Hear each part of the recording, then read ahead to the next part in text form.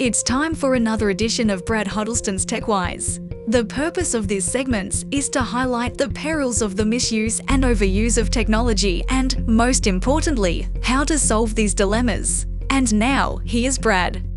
In my 2012 book, The Dark Side of Technology, I wrote about young people either in or connected to our church youth or young adult groups who were making vulgar posts on MySpace.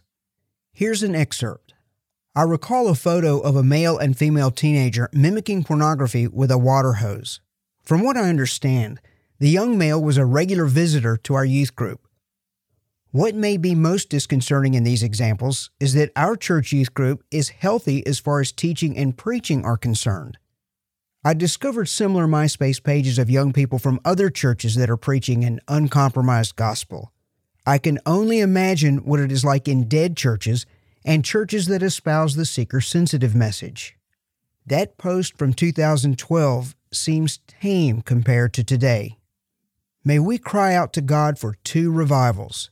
One, back to the authority of God's Word, and the second, for an outpouring of the Holy Spirit. Thank you for listening to Brad Huddleston's TechWise.